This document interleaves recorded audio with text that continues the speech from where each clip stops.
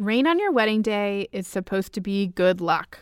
But what about a catastrophic hurricane? In 2011, Natalie Antar was 26 years old and described herself as an ultra-Orthodox Jewish woman. Her wedding was scheduled for the day Hurricane Irene made landfall on her community in New York. I actually had a friend who was laughing, and she's like, this is a sign from God, Natalie. If you want to back out, this is your chance. But Natalie didn't back out, and they proceeded to have a very soggy wedding the next day.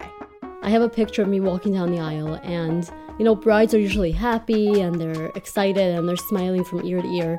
I look like a prisoner being led to the guillotine. I was not happy. That image of Natalie looking like a prisoner being led to the guillotine says so much about how much she was willing to sacrifice to live a traditional married life. But today's story isn't just about her marriage. It's about her divorce and how after 2 kids, her unconventional split forced her to rethink what it means to be a good and fulfilled mother, because she now has no legal custody over her children. This is The Double Shift, the show about a new generation of working mothers. We're challenging how society sees moms and how we see ourselves. I'm your host, Katherine Goldstein. Every mother works, and moms face all kinds of deep-seated social and economic issues. And here at The Double Shift, we are not pretending we can just life hack our way out of these problems. So this season, we're getting up close and personal with our guests, because we believe the revolution at work and in society begins with a revolution in our homes. We'll explore the idea that families don't have to be conventional to be successful, and that support for parents can come from the most unexpected places. This is season 2 of The Double Shift. The revolution begins at home. Today, we're talking with 34-year-old Natalie Antar, who has no legal custody of her kids. She was raised in a very religious environment. Tell me a little bit about your life growing up. I grew up in an extremely ultra-Orthodox Jewish community. My family wasn't the cookie-cutter ideal family. I grew up in my aunt's house. My mom and dad were kind of in and out, but my aunt was the primary parental figure in my life. And I never felt like I fit in. I went to a school where most of the girls came from an upper middle class family, and none of the parents were divorced. None of the families had issues, at least none that I knew of. And I was always kind of the odd one out, kind of like Kenny from South Park. I was the poor, dirty kid that was kind of neglected, and I didn't fit in. Tell me a little bit about what are some of the restrictions and the expectations of girls and young women in the ultra-Orthodox community. A lot of the religious restrictions are based on dress in my community. So the way that your skirt fits, how long your skirt is, your elbows having to be covered. I remember getting sent home from school once because I wore a form-fitting sweater but not a button-down shirt underneath. My collarbone was showing. I would wear makeup. Makeup wasn't allowed. Nail polish wasn't allowed. Some religious sects even mandate how thick your pantyhose have to be. There's a lot of things that I consider frivolous. For example, I once went into an ophthalmologist and he had drawers with the different names of the different sects on them. And I jokingly asked, I said, why is that? And he said, well, each sect has a mandated shape of glasses that they're allowed to wear. I'm like, that is ridiculous. In Natalie's world in Borough Park, Brooklyn, she didn't have many role models for what a working woman was, with the exception of teachers and a couple of other professions. So she found herself making up her own idea of what it meant to work. I imagined myself as a businesswoman. I didn't know what a businesswoman was, but I would play with my Barbies and I'd imagine them wearing suits and carrying briefcases, because when I would go into Manhattan, I would see these women walking around with these power suits and briefcases, and I just wanted a career that allowed me to be powerful and in charge of my own life. as opposed to being dependent on a man. Women in Natalie's community often get married in their late teens or early 20s, and by the time her early 20s rolled around, although she'd hoped to graduate from college and have a career, friends and relatives told her she wasn't getting any younger, and it was time for her to settle down and get married.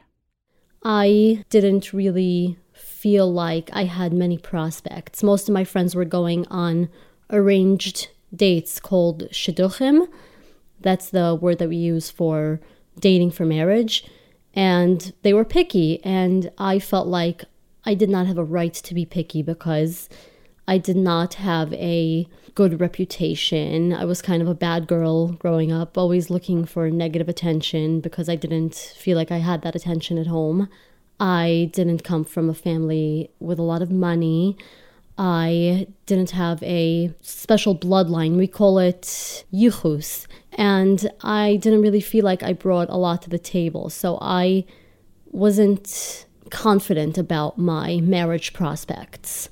Natalie was introduced to a man who she became friends with, and he expressed an interest in marrying her. Natalie wasn't sure it was going to be a great fit, but she didn't feel like she had any right to be choosy. So she accepted his proposal. I was hesitant, but I pushed that hesitation down because I said, here's a man that loves me. Here's a man that wants to take care of me. Here's a man that will aid me in building the Jewish home that I always wanted to have. And I did express my hesitation to people in my life. And they said that in Judaism, love comes after the marriage. Love grows. After they got married, Natalie had 2 kids in quick succession. And as a new mom, she placed a huge amount of pressure on herself. Growing up, I had a lot of junk food because junk food was easy to get. So I wanted my child to have good nutrition. So I would make everything from scratch. I even made chicken soup from scratch. I would simmer the bones in a crock pot to make the base for the soup, and then I would freeze them in portions, and everything would be organic and everything would be high quality ingredients. I just wanted my child to have the best of the best. My children were dressed immaculately. I invested an enormous amount of time and energy into making sure that everything was perfect, and perfection is exhausting. It is exhausting. But I felt like I had to overcompensate because I was so afraid that my children would lack like I lacked as a child. Was there any particular hardest moment? Because having 2 really little kids together is really challenging when you're home all day by yourself. Was there ever a really hard moment or that you remember or longing for a sort of any kind of different life? When I was a stay-at-home mother with 2 little babies, my kids are 19 months apart. My downstairs neighbor, she was my landlord actually. My landlord would work outside the home. She was a speech therapist. So every day she would come home around 4 o'clock and I would stand by the window to see her walking down the street. And I would go downstairs to pretend like I was getting the mail or something just so I could have a conversation and ask her about her day because I felt so trapped in my own life and I felt like my brain was rotting. And it was so pathetic. I would literally stand by the window because I wanted to know about her work. I was so jealous. It's so pathetic thinking back on it, but that was the highlight of my day at some point. That doesn't sound pathetic at all. So did you have very clear gender roles in your home, and did you feel like you were an equal with your husband, or were things very sort of traditional? So things were traditional, but I didn't necessarily feel they were unequal because I understood that we both had different roles in the marriage. He was the one who worked. He was the one that earned the money. He was the one that took care of the bills. He was the one that took care of the finances. And I was the one who took care of the children. I was the one who cooked. I was the one who cleaned. And we were like a yin-yang. He did what he was supposed to do, and I did what I was supposed to do. I never really saw it as being unfair. I just saw it as us complementing each other. But you did have a sense that there was something missing in your life in terms of intellectual stimulation or things that you had a part of yourself that wasn't being fully used in this role. Absolutely. I felt like my brain was melting. I needed intellectual stimulation very badly, but the role that I had assigned to myself didn't allow for that. I would wake up and the first thing I would see was the four walls of my bedroom, and it kind of felt like a prison. It felt like a prison of my own making, and I did feel very trapped.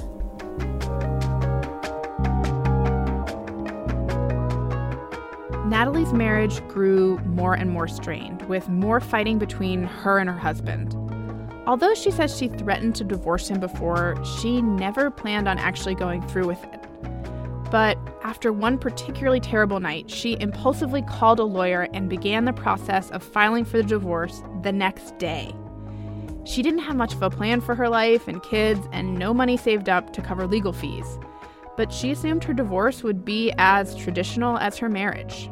I was under the impression that mothers got custody and fathers got every other weekend and 1 day a week.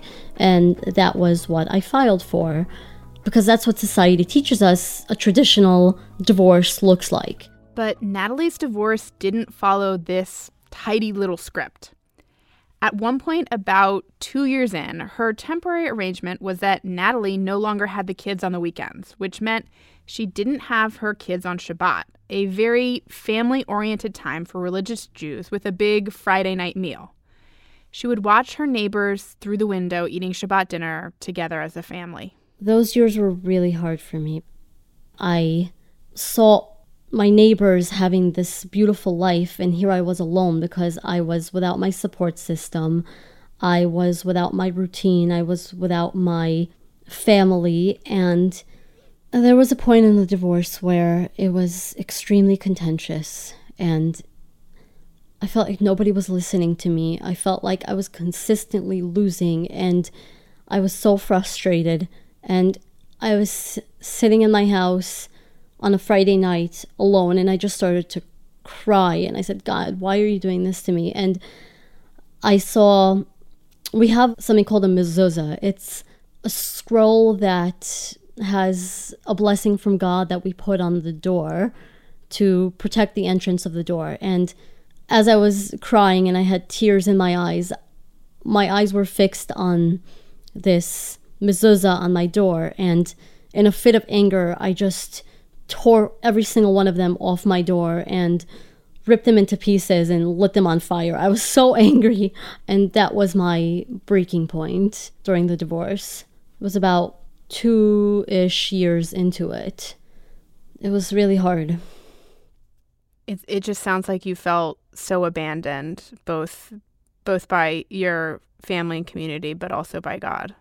Every single thing was going wrong. Every single motion I put in was denied. Every single thing that I tried to say was twisted against me. And I felt like I could do no right at that point. And I was also financially ruined. I had to give my savings to legal fees and then liquidate my assets and then go into debt to pay legal fees. And I just was so angry at God. I said, God, why are you doing this to me? Why did you put me in this situation? Why did you have to... I thought people like me were supposed to have a happy ending. I'm sorry, I'm crying, but...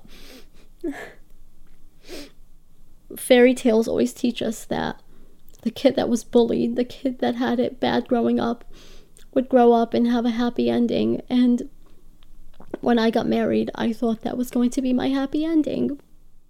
Natalie would eventually get her happy ending, just not in the way she thought. We'll be right back. Hi, senior producer Rachel McCarthy. Have you ever had trouble finding the right bra for you? I really have. I remember going into the department stores and having those underwires sort of stick in. Hurts. I know. It's such a pain to go bra shopping. That's why I have been a loyal Third Love shopper for years, long before they advertised on the Double Shift. So what do you like about them? Like you, I hate going bra shopping in person, so I took their Fit Finder quiz, which helps you find your perfect fit in 60 seconds. Third Love helps you identify your breast size and also shape and find styles that fit your body. And also, every customer has 60 days to wash it, wear it, and put it to the test. And if you don't love it, return it, and Third Love will wash it and donate it to a woman in need. I needed to return a bra to them once, and the returns and exchanges are free and super easy, and it is hands down the most comfortable bra you'll ever own. Wow, that sounds really great. Third Love knows there's a perfect bra for everyone. So right now, they're offering my listeners 15% off your first order. Go to thirdlove.com/doubleshift to find your perfect fitting bra and get 15% off your first purchase. That's thirdlove.com/doubleshift, one word, for 15% off today.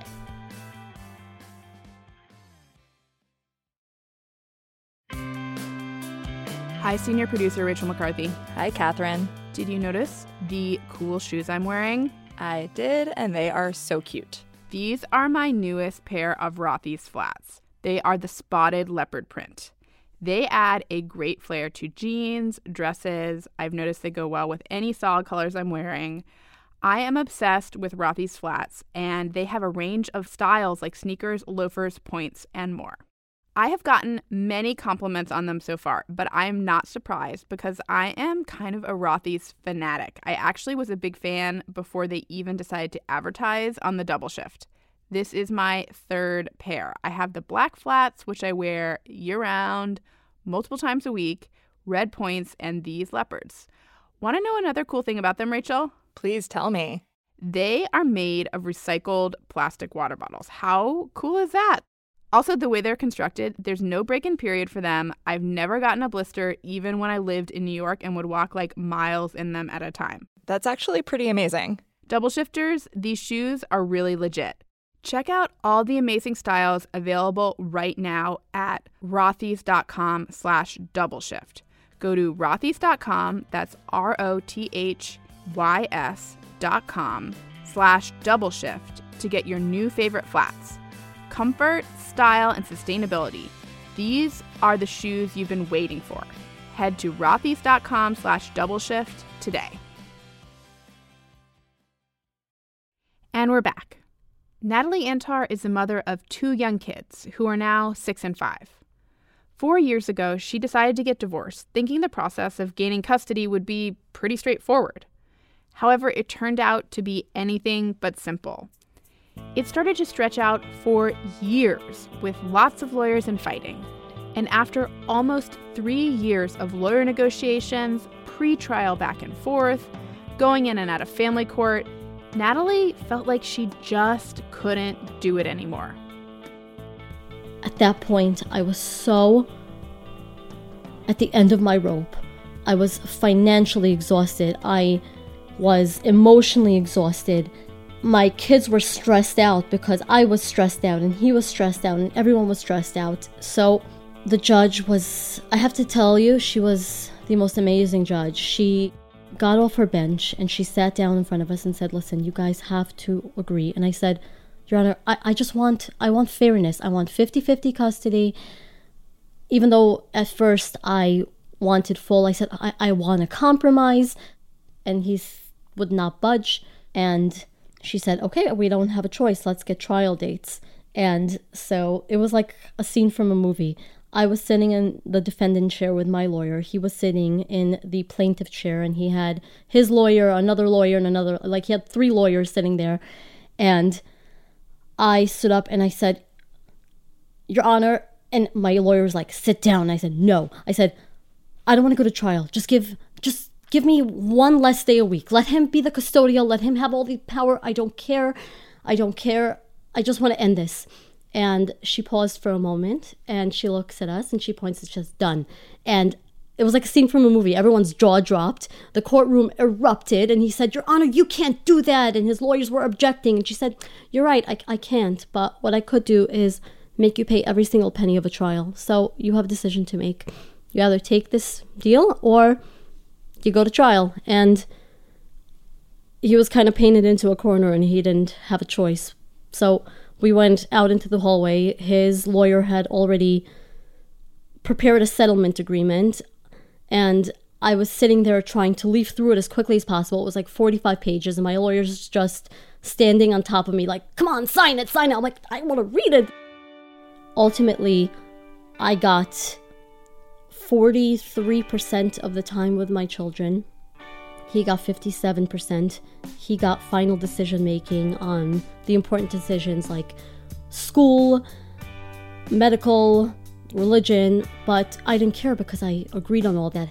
And the only reason that I would object to it would be because my ego would say, well, why should I give him final decision making? Why should he make all decisions? But I really had to override that egotistic feeling and say, okay, I'm giving all of this up for the greater good, for the benefit of moving on with my life, for the benefit of still seeing my children a lot. Like, if I would have gone to trial, I would be fighting for 1 more day a week. He gets 4 more days a month than I do. So on paper, Natalie lost her custody battle. In recent years, it's become increasingly common for dads to win when there's a dispute. Although she gets to be with her kids 43% of the time, and she's made peace with that, Natalie has no legal or decision-making power in their lives. And despite the fact that these arrangements are becoming more common, there is definitely still a big stigma around mothers who don't have custody of their kids. The reactions Natalie gets when she reveals that she's a non-custodial mother, well, they aren't exactly kind. So one time, a mother asked me about receiving child support. And I said, oh no, I don't receive child support. And she said, why? And I said, because the father has majority custody. And she said, why? What's wrong with you? I'm like, nothing. Or one time somebody asked me like, what did you do? Or you don't want to be a mother? Most of the reactions are just these, their face twists into this strange, disgusted look, like, what is going on? People just are so shocked. It was sometimes hard to know people saw her that way, but Natalie started to embrace her role and explore its unexpected benefits, even though it's not at all what she thought she wanted. I get to be a mother almost 50% of the time. And when I'm a mother, I'm 100% invested in my kids, and I play with them, and I do projects, and I'm even class mom in my son's class this year. Last year, I was class mom for my daughter's class. I'm involved in the PTA. I bake cookies. I do play dates, and I'm really, really invested in my kids. But when I don't have my kids, I get to be a woman, and I get to be a person, and I get to have a social life, and I get to travel, and I get to have self-care, and I don't have to worry about a babysitter, and I could just focus on myself and my own self-development. And I realized that I can still be the mother I always wanted to be. And when I'm with my kids, I'm so refreshed and energized. We make everything from edible slime to bath bombs to art projects to scavenger hunts. We do so much because I have that time to recuperate, and I have that time to re-energize, and I have that time to have self-care and to go on dates and to work on my career. And I still get to be the mother. I could never imagine that I would have the best possible outcome, even though on paper I was a mother without custody. So you kind of had to give up, the idea of what people think mothers should have, sort of for the greater good of your family and your kids. Exactly. I had to really give up my idea of what mothering really is and what my idea of control really is. It was hard. It was very humbling. It was very humbling. So I'm really reminded, as you're talking about, how you have time for yourself, of the description of you when you had these 2 little kids and you felt so deprived of adult conversation and intellectual stimulation, and how much, that basically you felt, so cut off from the world. What are you doing in your work, in your professional life, in your life outside of mothering that is giving you that, you have the time now that's giving you that intellectual stimulation? Well, firstly, I'm studying to go to law school because as I went through my legal battle in the last few months of it, and over the past year when I've been divorced and had to really understand the nuances of a legal binding agreement, I received this passion for law that I never really had, and that inspired me to study to become a lawyer. So I'm currently studying for the LSAT, which is really exciting. I also became politically involved and lobbied to change the laws in family court to promote 50-50 custody, and that's really exciting. And I'm just building my life, whereas most women are doing what I did when they were 19, 20, 21, 22. I'm doing it now in my early 30s. So I'm kind of building myself as a person, but yet I still get to be a mom, which is awesome. Natalie still practices Judaism, but no longer considers herself ultra-Orthodox. And what's your relationship like now with God? I have a good relationship with God because when I was going through what I was going through, I didn't understand why he was doing this to me. But looking back on it, I realized that he broke me so he can build me up stronger. I'm not the same person that I was before I got married. I'm not the same person that I was during my marriage. I'm not the same person that I was during the first 75% of my custody battle. God absolutely destroyed me, but he rebuilt me stronger, smarter, happier. So it sounds like, you have been on such a powerful personal and spiritual journey, really, with everything that has happened. And it really sounds to me like you've come to a place of peace, sort of with where you are in your life and your relationship with your kids and family. Has that made you want to help other women who are also having difficult paths on this road? Having gone through all of that and having survived, and not only survived, but thrived despite those circumstances, has given me the ability to support other women going through this, because I can tell them that I have succeeded in having a wonderful relationship with my children. My relationship with my children is beautiful. It's not the traditional relationship, but it's really strong and it's very powerful. I was thinking a little bit more about this stigma question. So about the mothers who don't have custody and the stigmas that they face. Why do we see it as a way that is somehow not a valid way to mother? Well, society has always put a lot of pressure on mothers. Mothers are still expected to be homemakers while going out into the workforce and working 40 hours a week. There's a lot of pressure on mothers to be perfect, and mothers who dare to voice complaints about motherhood, about having a hard time, get crucified, get absolutely crucified. So there is a stigma for mothers who don't have custody because courts have historically favored the mother over the father. It's changing now, and I blame feminism and I blame equality because everyone has to be equal now. But historically, mothers always got custody, and when mothers have started losing that advantage in family court, people don't understand the nuances of family court. So they think, oh, well, this mother must be unfit. This mother must be a drug addict. This mother must be crazy. This mother just must not love her kids. Because why else would a mother not automatically get custody? It's still a topic that's largely misunderstood. So the stigma isn't perpetuated because people are evil or anything like that. It's just because there's no knowledge about it. There's no information about it. But the more that we talk about it, the more we can raise awareness and normalize the conversation. And that's what my mission has really become, is to normalize the conversation around mothers who don't have custody, normalize the conversation around alternative parental arrangements, change society's perception of the non-custodial mother. There's no one perfect way to be the perfect mother. That's what I always like to say.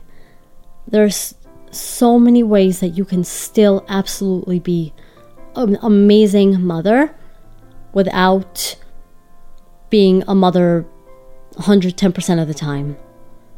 We live in 2019. There's so many alternative family structures happening now. And we just need to let go of those outdated perceptions of what motherhood should be and family should be, and just start getting with the times. But I believe people will eventually start to understand it, but that's not going to happen unless we talk about it. I just have a last question, which is, when you look back at your wedding day, do you see, do you think about how your life would be different if you'd backed out, or do you feel like it was an opportunity lost, or did you need to go through all that to get to where you are now? If it wasn't him, it would have been somebody else, because emotionally, psychologically, I wasn't the person that I am today. I was weak, and I was impressionable, and I just wanted to fit in. And so if it hadn't been him, it would have probably been somebody else. I didn't believe that I deserved better. I didn't believe that I was worth anything. I didn't have the self-esteem that I had today. So I had to go through that. I was destined to go through that.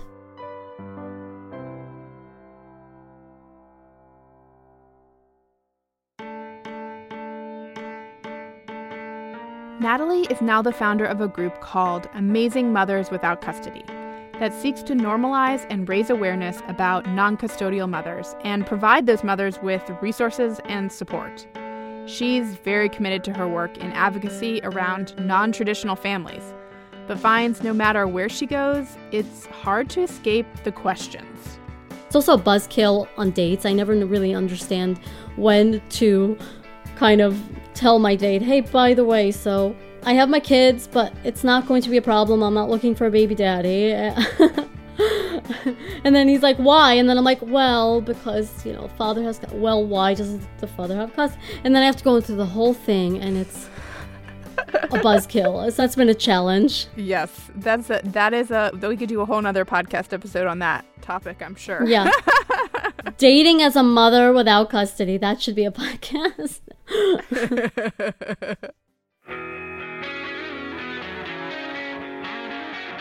This week, we have a special treat for members of the Double Shift. We are announcing our very first live video hangout chat with me, senior producer Rachel McCarthy, and you, our amazing members. We'll gab about the first half of the season, answer questions, and get to know each other. It's coming up soon, and we'll email all of the date and time details to members. So if you want in on all of this fun, become a member of the Double Shift. Your support is crucial in making this show happen. Just go to thedoubleshift.com/join. That's thedoubleshift.com/join. And on next week's show, we are doing our very first international episode.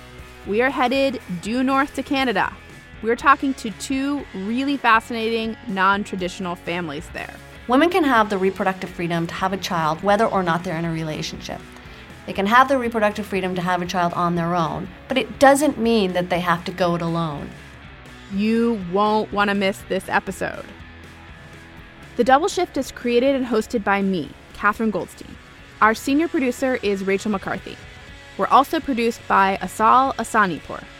Our editor is Anita Rao. Our editorial advisor is Amy Westervelt. Our research assistant is Julia Hayward. Music by Travis Morrison. Our theme song is by Palehound. Audio mix by Ashley-Ann Krigbaum. Our advisory board includes Amy Henderson and Lauren Smith-Brody. We are funded in part by the generous support of the Ford Foundation and you, our members. Don't forget to go to thedoubleshift.com/join to become a member. We are independently produced and part of the Critical Frequency Podcast Network. Thanks for joining The Double Shift.